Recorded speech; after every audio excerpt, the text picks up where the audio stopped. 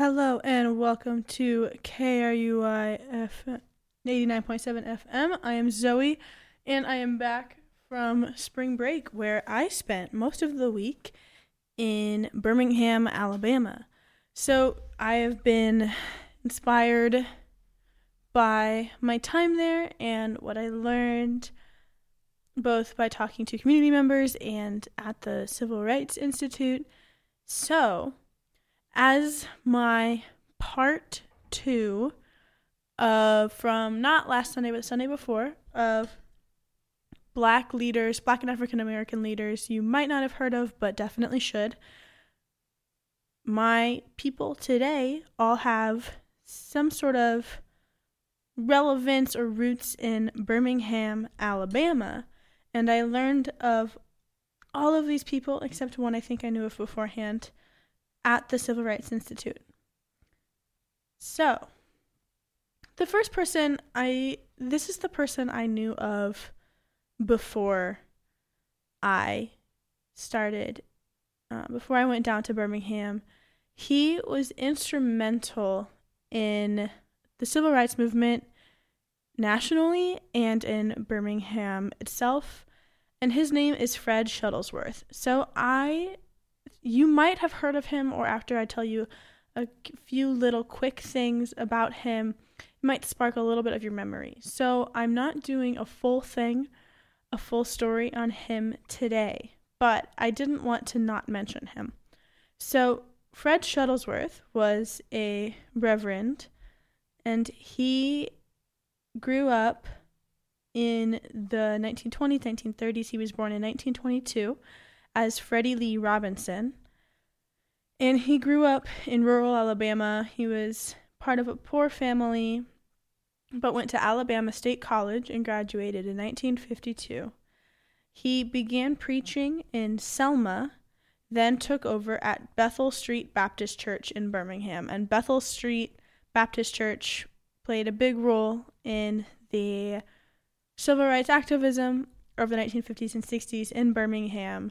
I think Bethel Street Baptist Church and probably the 16th Street Baptist Church are probably two of the most wide-known churches in Birmingham, if not the two most.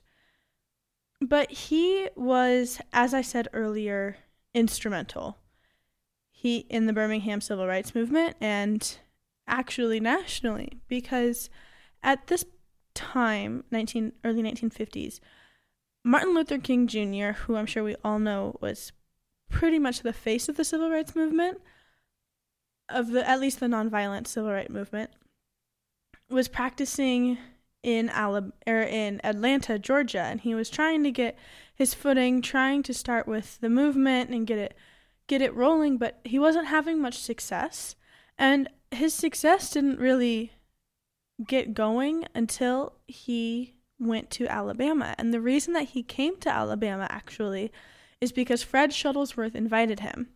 He said, "Hey, come on over to Birmingham. We need your help, and I think we can help you as well." So MLK comes to Birmingham and starts working in Birmingham and Selma and Montgomery and Mobile and all across Alabama, and that's when he starts becoming more widely known. So Shuttlesworth does that. He also establishes the Alabama for Christians for Human Rights movement, which replaces the NAACP in Alabama because the state of Alabama actually banned the NAACP from working in Alabama. And so Fred Shuttlesworth creates the Alabama Christians for Human Rights Committee to kind of take over the work that the NAACP was doing there. He works very, very closely with Martin Luther King the entire time during the civil rights movement. He helps integrate the schools there. He takes his kids to enroll. He helps orchestrate a lot of the movements and the marches that took place there. And he's doing all of this despite getting death threats, despite his home being bombed. And he was very, very important. So, if you haven't heard of him before, just because this is history overlooked, and I don't know how overlooked he is, but if you haven't heard of him before, I strongly suggest looking up some of the stuff that he did before he died in 2011, because he was very, very important. Anyway, the other 4 people I'm talking about today are less known, but you might have heard about some of their work. And this is going to be somewhat of a short show today. I think maybe half an hour instead of the usual hour. But I'm still doing 4 people just as I did last time. And I think they're very cool people. So, James Lawson. James Lawson is from Pennsylvania. He is the son and the grandson of Methodist ministers. And the same year he graduated from high school, he received his preacher's license. So then he goes to school, and this is in the 1950s, same time as the Korean War, and he gets drafted, and he refuses to go. So then he is sentenced to 3 years in prison, but he's paroled after 13 months due to some work from the United Methodist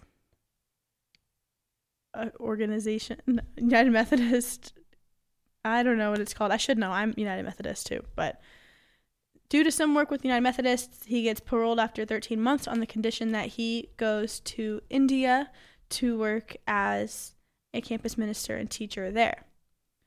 So he goes to Hislop College in Nagpur, India, and he spends 3 years there as a campus minister and a teacher.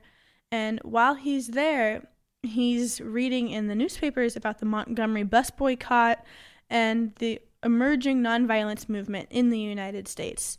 So while he's there and reading about all of these civil rights movements and marches, he's also learning teachings from Gandhi, not Gandhi himself, but learning Gandhian techniques and nonviolence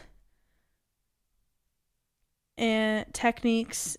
And so when he returns to the United States in 1956, he enrolls in the Oberlin School of Theology and then switches it up and decides to go to Vanderbilt Divinity School.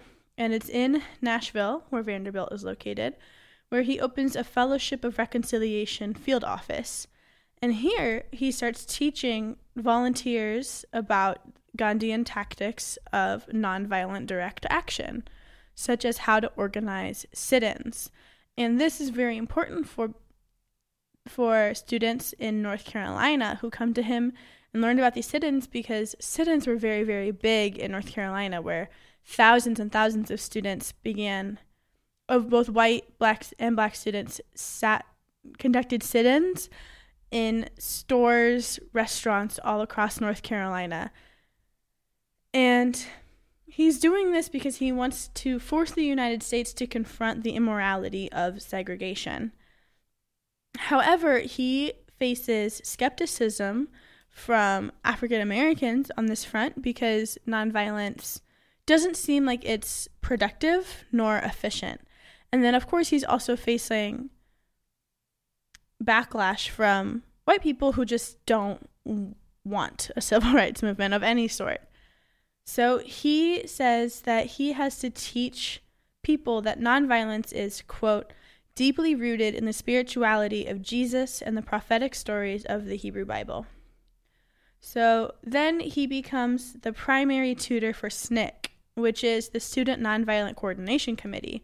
And SNCC played very, very, very important roles in the civil rights movement as a whole. It was organized created from students, and it was probably like the second biggest, it was at least the second made large organization of people focused on the civil rights movement and nonviolent campaigns. And they coordinated many of the sit-ins, especially in North Carolina, and were also involved with pretty much every event, protest, movement that you saw going on across the South and the North. Then in 1961, James Lawson helped coordinate the Freedom Rides. And the Freedom Rides, which you'll hear about in a little bit, ran from North Carolina, or from the north all the way down to the south, and it's because the South continued to segregate their bus systems, their interstate bus systems, despite it being illegal. So James Lawson, helped coordinate this, and then also helped coordinate the Meredith March. The night before MLK Jr. died, he actually mentioned Lawson and called him, quote, the leading theorist and strategist of nonviolence in the world. So, in 1968, as the pastor of Centenary Methodist Church in Memphis, Lawson played a major role in the sanitation workers' strike of 1968. In 1974, Lawson moved to Los Angeles to work as the pastor of the Holman Methodist Church, and there he hosted a weekly call-in show called Lawson Live, where he discussed social and human rights issues affecting minority communities, spoke out against racism, challenged the Cold War, and criticized the United States' worldwide military involvement. So then he continued to work even after retiring, where he protested with the Janitors for Justice in Los Angeles and with the gay and lesbian Methodists in Cleveland. So that's James Lawson. He is still alive. He's in his 90s. He's still alive.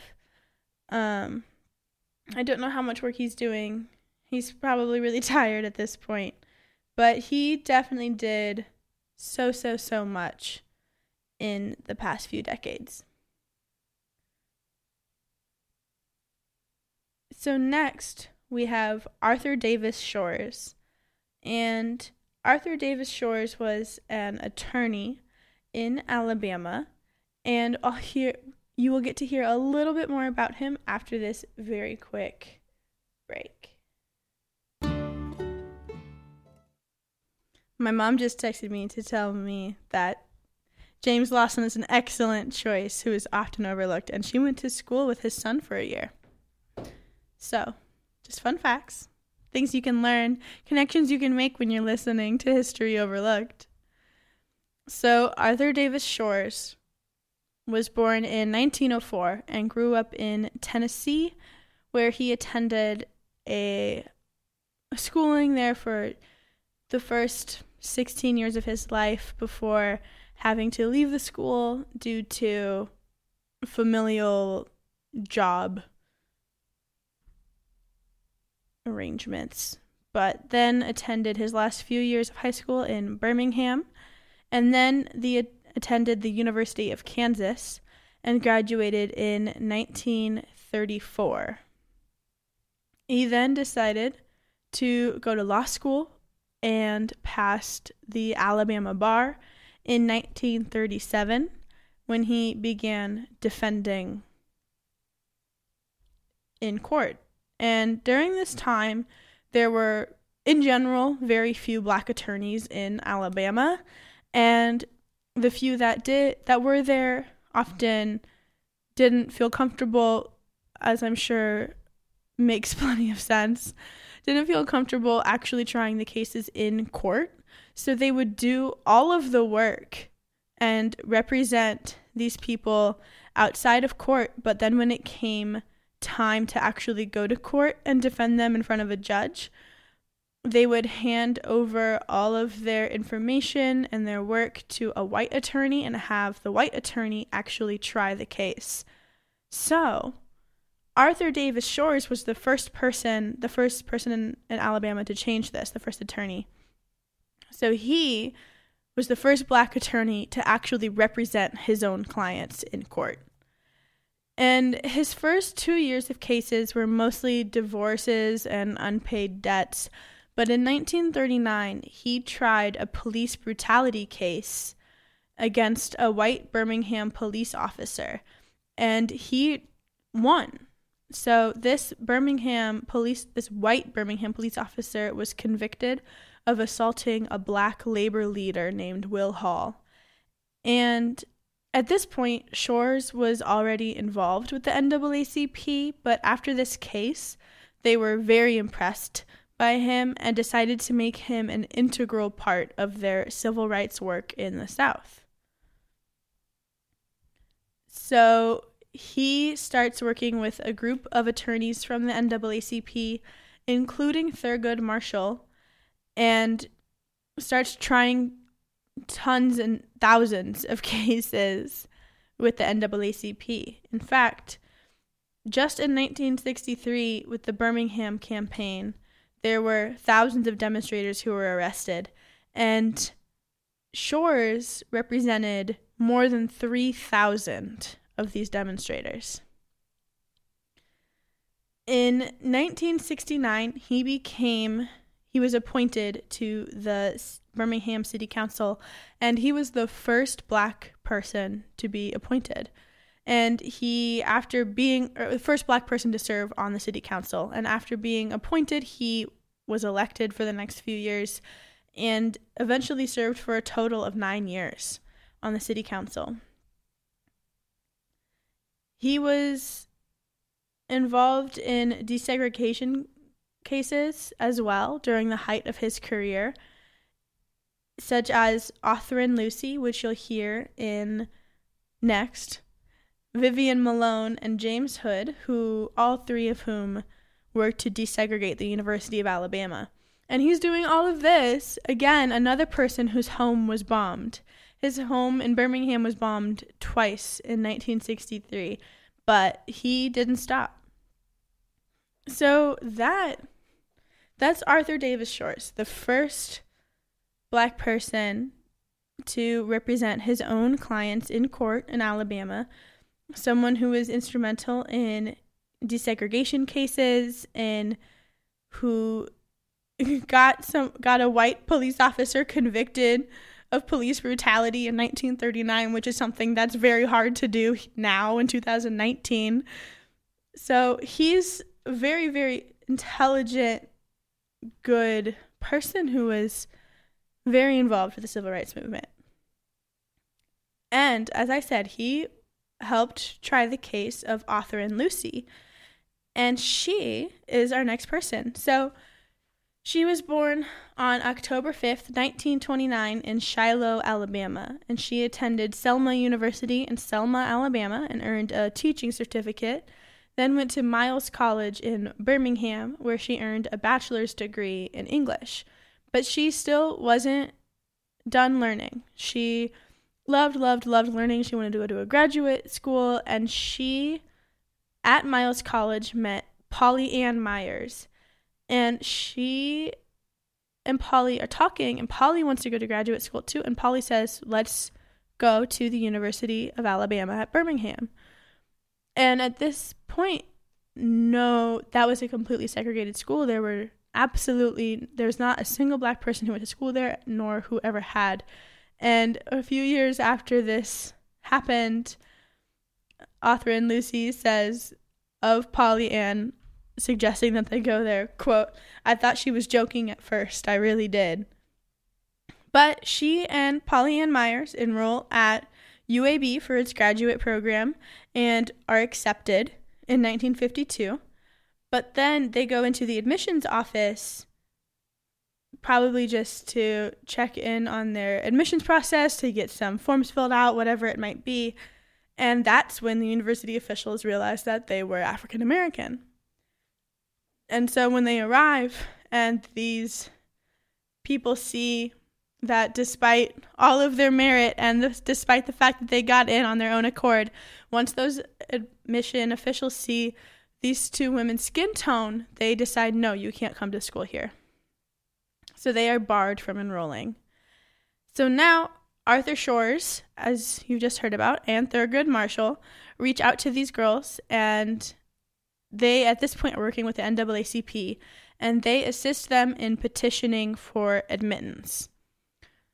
But Brown v. Board, which desegregated schools nationwide, happens in 1954, and they decide to confront the University of Alabama again. So then they actually go to court with this, and in the summer of 1955, a federal judge rules that the university has to admit the two women.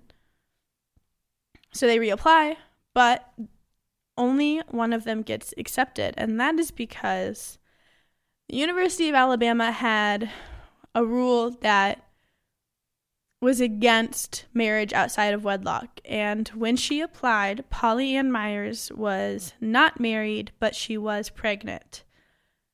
So they did not accept her application on the grounds that she was pregnant outside of wedlock. So Lucy preys on this and decides that she's going to just attend by herself.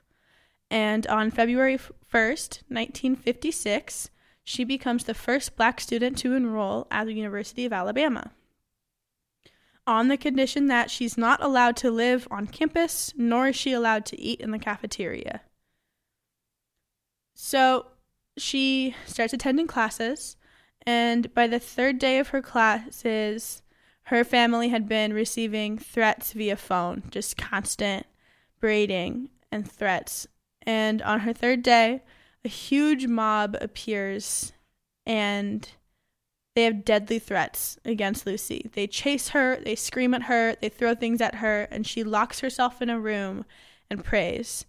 And eventually she gets home by a car ride from police officers because it's just not safe for her with the mob. So then she is barred, she's expelled. And she's barred from attending the school once again, this time on the grounds that it's unsafe for her. So Thurgood Marshall and Arthur Shores come in again, and they file a formal complaint saying that the university, among other things, that the university conspired with the aggressors. Though they withdraw the claim, the board uses it as grounds to permanently expel Lucy because she made, quote, false and baseless, unquote, accusations against UAB. But then, years later, she's invited to speak in a history class. And in 1988, when she speaks with this history class, she inspires some of the professors there. And these professors decide that they want her to finally be able to attend the University of Birmingham, or the University of Alabama at Birmingham. So the school lifts her expulsion, and she's finally able to enroll to receive her master's in education. She graduates in 1992, same as her daughter, from the same school, and that same year, UAB establishes a scholarship in her honor. All right. Here's the last person for today. As I said, it is going to be a short show. So this is Irene Morgan, who is the Morgan referenced in the case of Morgan versus the Commonwealth of Virginia. So this case, if you remember, about 15 minutes ago, I mentioned the freedom rides from northern United States down to the southern United States. And this happened because of the illegality of the South in continuing to have segregated buses, despite there being a law against segregation of interstate buses. So, this all happened because of Irene Morgan. And Irene Morgan stood up to segregation on buses 11 years before Rosa Parks. And you might have heard of Claudette Colvin, who I've mentioned on the show before, who was one of 4 women who actually stood up against this a few years before Rosa Parks, and are the 4 women who went to court about desegregating buses. But Irene Morgan was the first, and hers happened in the North. So she was born on April 9th, 1917, in Baltimore, Maryland, as the granddaughter of slaves. And she had gone to visit her mother in Virginia and wasn't feeling well. She had recently suffered a miscarriage, and she gets on the bus, goes back to the colored section of the bus, and takes a seat in the colored section. But about an hour into the trip, a white couple comes on board, and the bus driver tells both Irene Morgan and the young mother next to her, who is holding an infant, that they need to stand to let the white couple sit down. Even though they're in the colored section of the bus, they have to stand up and let the white couple sit. So Irene Morgan refuses and also says to the mother next to her, this isn't a quote, I can't remember what the quote actually is, but says, "Where are you going? You have a baby. Like, you should be allowed to sit down. You are holding an infant in your arms. You are technically following the rules of the segregation of this bus. Like, you deserve a seat. I do too." So she refuses to to stand, and the bus driver pulls into the nearest town. And she gets off the bus. Officers are trying to arrest her, but she tears up the arrest warrant and actually kicks one of the officers in the groin. And she is charged with resisting arrest and violating Virginia's Jim Crow transit laws. So she seeks counsel from the NAACP, and good old Thurgood Marshall takes her case, and it goes to the Supreme Court as Irene Morgan versus the Commonwealth of Virginia. And she wins, and buses are desegregated with a vote of 6-1. So this court case makes interstate transport racial segregation illegal. So buses that are traveling between states cannot be segregated. So that is freaking huge. It's freaking huge. She did this on her own accord. She understood that it was wrong, and she helped this massive, massive case go through. And it's a case that I had never heard about before going to the Civil Rights Institute, and you might not have either. But she still didn't get to achieve all that she wanted to achieve. So in the 1980s, she receives a college scholarship after winning a radio contest. And so she's finally able to attend college. And she receives her bachelor's degree in communications from St. John's University in 1985 at the age of 68. 5 years later, in 1990, at the age of 72, she earns her master's degree in urban studies from Queens College. And then, long overdue, in 2001, along with Muhammad Ali, Hank Aaron, and 25 others, Irene Morgan received the Presidential Citizens Medal from President Bill Clinton. And in 2010, she's inducted to the Maryland Women's Hall of Fame. She unfortunately died in 2007 from complications from Alzheimer's, but she was such a cool woman. And there's a documentary there are a few documentaries that reference her, but one called "You Don't Have to Ride Jim Crow." A person named Robert Washington says of Irene, quote, "If you know the name Rosa Parks, you need to know the name Irene Morgan," unquote. So that's the story of Irene Morgan and all these other people that I talked about today. All very, very cool people, very instrumental Black leaders that you might not have heard about, but definitely should. And that's the end of the show for today. I have to read the weather, though.